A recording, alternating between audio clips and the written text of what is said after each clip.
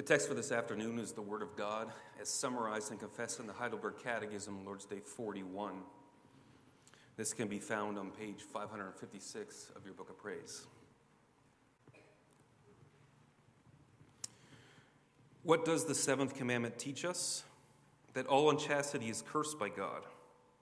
We must therefore detest it from the heart and live chaste and disciplined lives, both within and outside of holy marriage.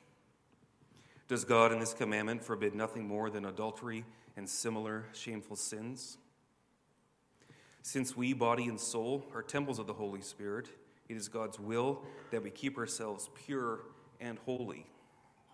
Therefore, he forbids all unchaste acts, gestures, words, thoughts, desires, and whatever may entice us to unchastity.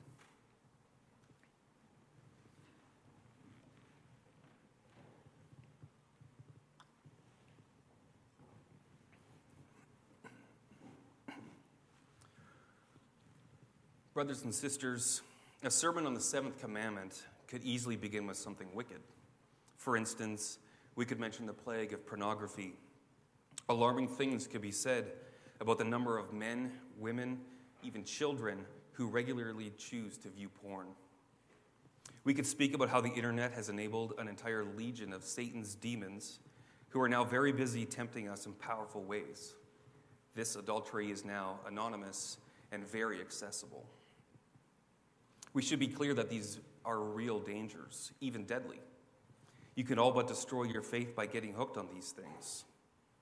Parents should be very aware of what their children are doing and viewing when they're online. As Christian men, young and older,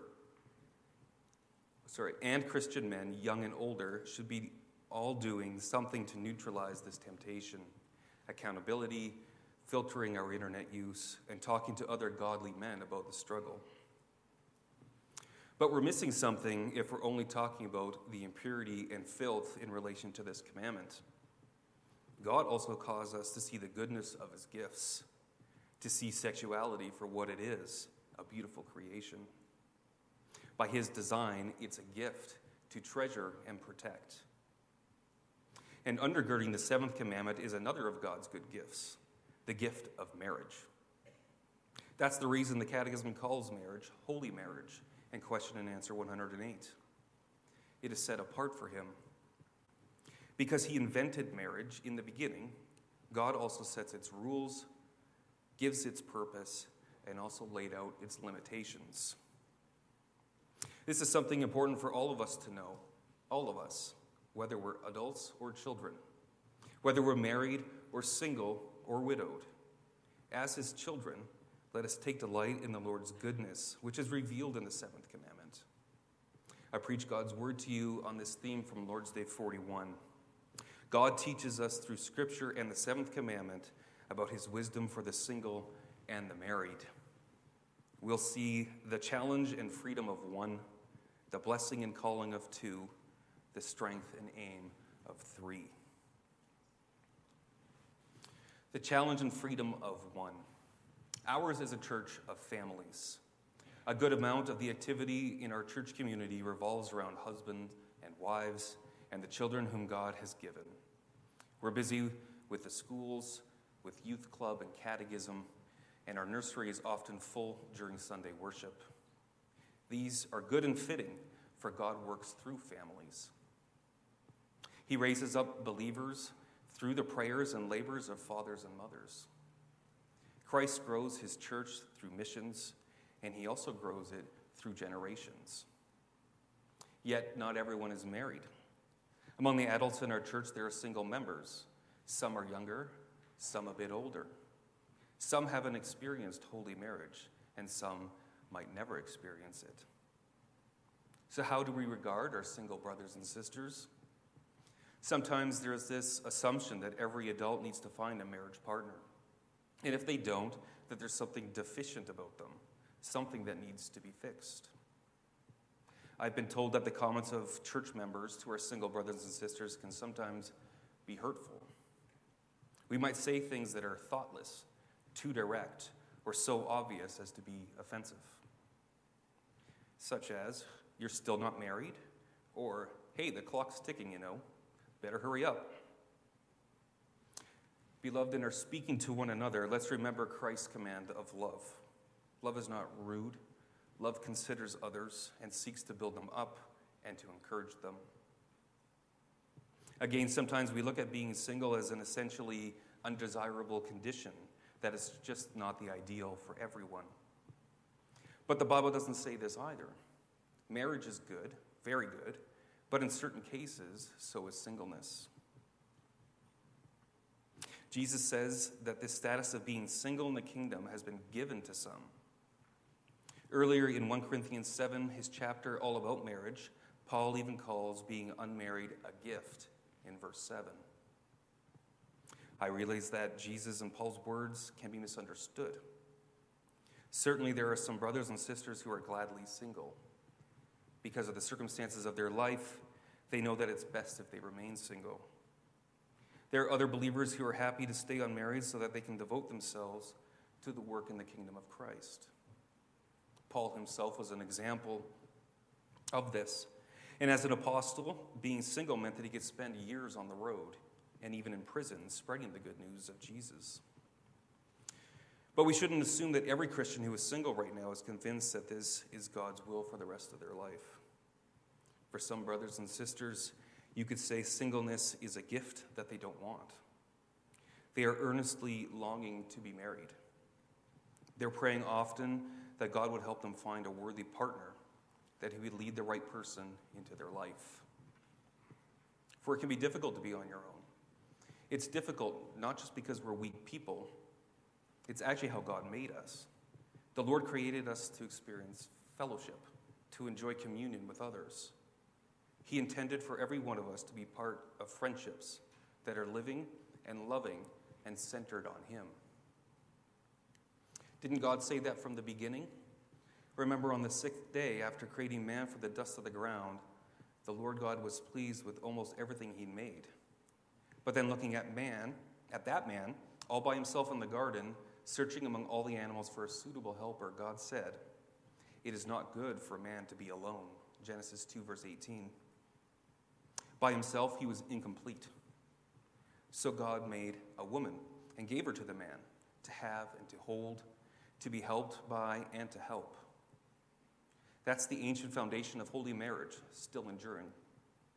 Through this gift, God is graciously meeting our basic fundamental need for fellowship. Where does that leave those whom the Lord hasn't blessed yet with a partner? Or what about those who had a partner but now have been without for many years? Some of them, perhaps all of them, will face a long battle against loneliness. It's hard not to have someone to talk to after a bad day or after a good day. It's hard not having someone to go on holidays with or to go visiting with. Because of how our church is filled with families, a single person can sometimes feel isolated and like they don't have much to contribute to the body of Christ. And something that can go along with loneliness is sexual temptation. That part of us hasn't changed, so there can be a struggle for purity. As a church community, this is something for all of us to think about.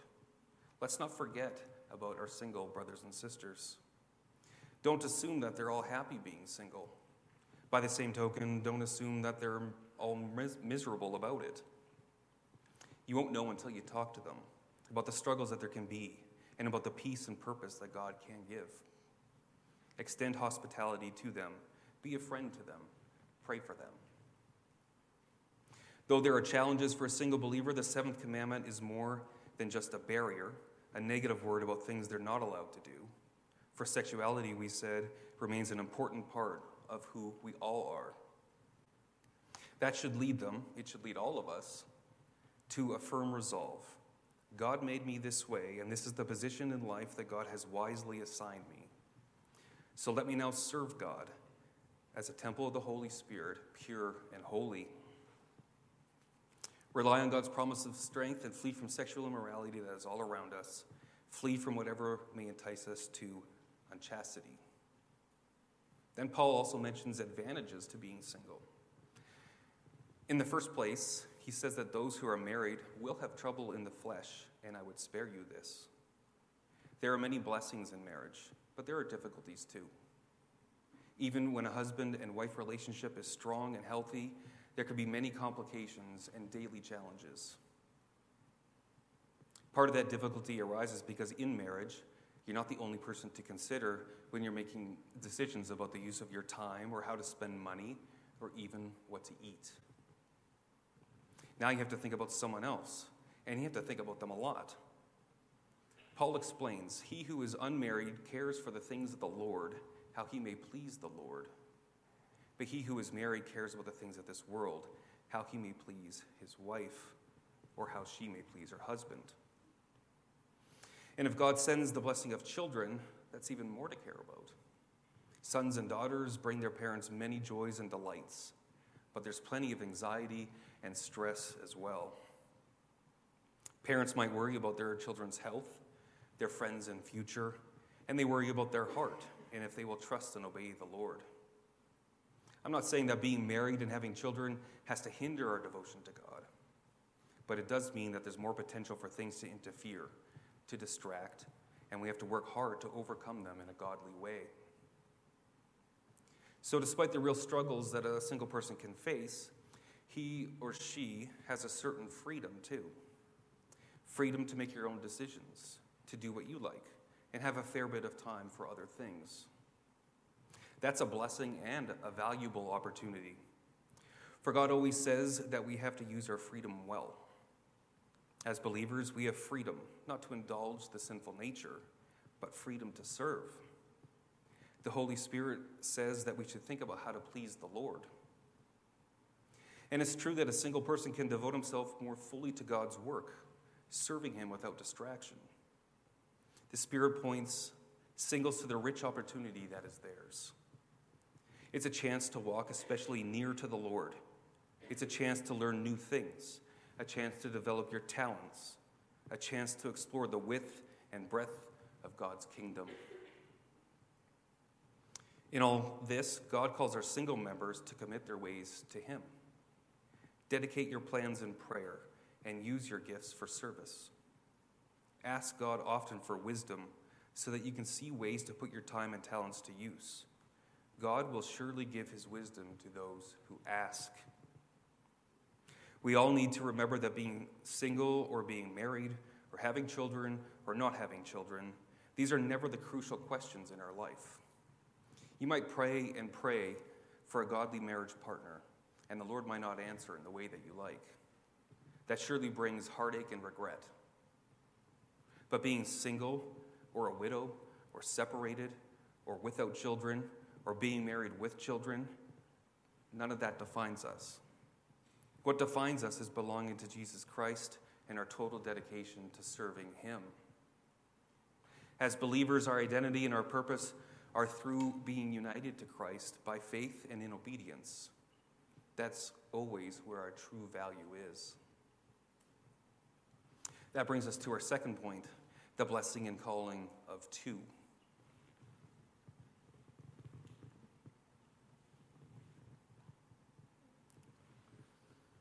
You've probably heard the saying, there's strength in numbers, and there is. When people join together for a cause, rally around some common purpose, they accomplish a lot more than if they were on their own. Together, they're stronger. We see this truth in Ecclesiastes 4, verse 9, 2 are better than one. Just before this, the author was talking about selfishness. There is one alone without companion. He has neither son nor brother. And the real problem isn't that this man is an orphan, a bachelor, or childless. Remember, those things don't define us. No, this man was alone because he cared for no one but himself. His life and worship were centered on that unholy trinity of me, myself, and I. How well that describes so many people today. It might even describe us. When we're slaves to our career, or captivated by our desires, or focused on private ambitions, then our world becomes very small and lonely. In fact, we might be married and have children and have dozens of people around us, but we can still be utterly alone. We don't depend on others, in case they disappoint us. We don't open up to others because we fear that they won't understand. We don't give anything away because then we'll have less for ourselves. But when we become lost in this kind of self-love, we may never know the satisfaction of loving another or helping another. As the author asks about that selfish man, for whom do I toil and deprive myself of good? If we're living for ourselves and for no one else, there's really no point. Self-love becomes boring and it's unproductive. And then, having warned us about the despair of being self-absorbed, the author makes a more positive statement. 2 are better than 1. That's a general truth about strength in numbers. It's a holy principle that is applicable in a wide range of activities and relationships, like in church and business. 2 are better than 1. And it's certainly also true for marriage. Remember God's word. It's not good for man to be alone. God made us for companionship, for fellowship, and he arranged for us to have support in our task. And so it is still today. 2 are better than 1. This is what husbands and wives discover when they share the joys of being united in marriage. They come to cherish the joy of having someone at their side, someone to talk to, someone to listen to, someone to help and to be helped by. Just consider the next verse. 2 are better than 1 because they have a good reward for their labor. Many people like to be their own boss and to work independently, but when someone joins you in the work, that's even more blessing. Say you get tired, then the other can pick up the slack, or that you're faced with a complex problem, and the other can give his perspective on it. You achieve better results because you make use of 2 sets of abilities and strengths and insights. This is true for work and true also for marriage. As a man and woman join together as husband and wife, they can learn to make full use of each other's gifts. If one is tired, the other can step up. If one is confused about something, the other can provide direction. Where the one is lacking, the other can fill in. There is good return when 2 people can work in harmony. What's more, if they fall, one will lift up his companion. Picture 2 carpenters up on the roof. Just one misstep and you find yourself on the concrete floor below, shaken up and sore. But if someone is there to help, it's not so bad. He can pull you to your feet, dust you off, and make sure you take a breather before getting back at it. That's true for the job site, and it's true for marriage. If you're feeling down, or even if you've fallen into sin, the beauty of committed fellowship is that someone is there to help. Someone is ready to restore you. And that's good, because the author could have said just as well, not if they fall, but when they fall. It's just a matter of time before we have a bad day. There's going to be sickness and pain. There will be tears. Then we'll need that assisting hand, that supportive voice, that listening ear. Woe to him who is alone when he falls, in verse 10. But blessed are Christians who have brothers and sisters they can depend on, and blessed are husbands and wives who have a ready support in one another. Husbands and wives all know that these blessings aren't automatic. We all have to fight against our natural selfishness and put off that stubborn self-love. We're always interested in being served, not in serving. Why should I always have to do it? Look how hard I've worked. Haven't I earned some me time by now? But God tells us differently. Husbands and wives, are you giving up your self-focus? Are you being that restoring hand for your partner? If she falls, are you ready to help her up? Are you patient when he fails, even the same failing as last time? Are you willing to be strong when the other is weak? Not just once, but again and again. Remember, you're a gift for each other from God himself. There are still more benefits to joining together, says God's word. Again, if 2 lie down together, they will keep warm. But how can one be warm alone, in verse 11? Even in the land of Israel, cold nights were a problem. There weren't always warm places to sleep for the night. If people were traveling on the countryside or tending animals, they just sleep out in the fields. To break the cold, workers would sleep close together and warm each other until morning.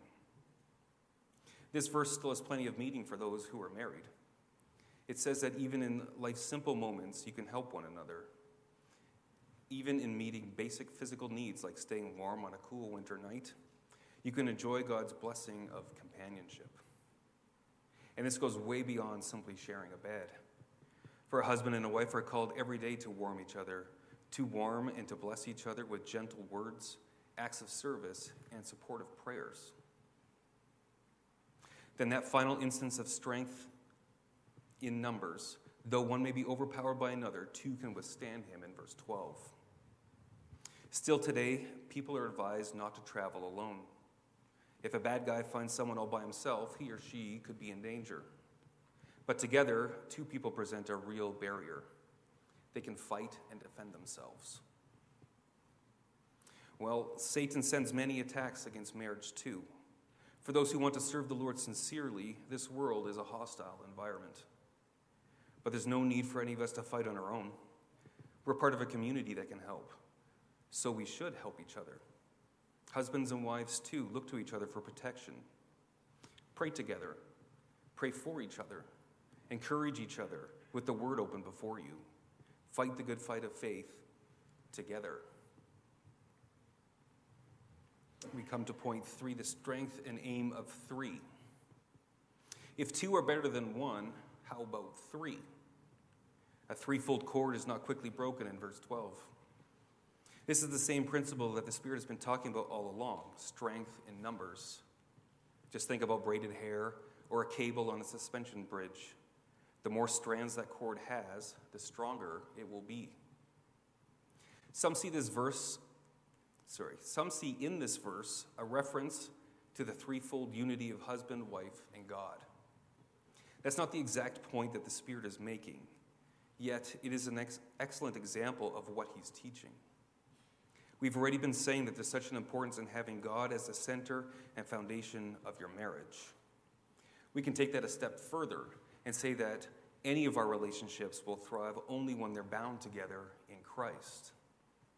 For friends, for siblings, for brothers and sisters, for parents and children, it is Christ who combined us all together. Because in Christ alone, we have a source of strength and wisdom. In Christ, we have our model of forgiveness and restoration. In Christ, we have our good purpose for living together on this earth. Then there truly is strength in numbers, not because we're so strong, but when believers join together and join in faith and love for the triune God, we'll be strong. We will be mutually blessed, and the people around us will also be blessed when we are united in heart and aim. As a last word, just to look back at our 3 points, some of those who are single right now will one day get married. Others will remain single their whole lives. But no Christian is single forever, and no Christian is married forever, because marriage reflects something else. It reflects the marriage that Christ wants to enjoy with his people forever. You know how Scripture speaks of Jesus as a bridegroom. One day he'll return to take his bride, the church, to be with him. On that day, every pain will disappear, including the pain of singleness, or the pain of losing a spouse, or the pain of a difficult marriage, or the pain of divorce. Every tear will be dried, and there'll be heard a great and joyous cry. Let us rejoice and be glad and give him the glory, for the wedding of the Lamb has come, and his bride has made herself ready, and we will be with him forever. Amen.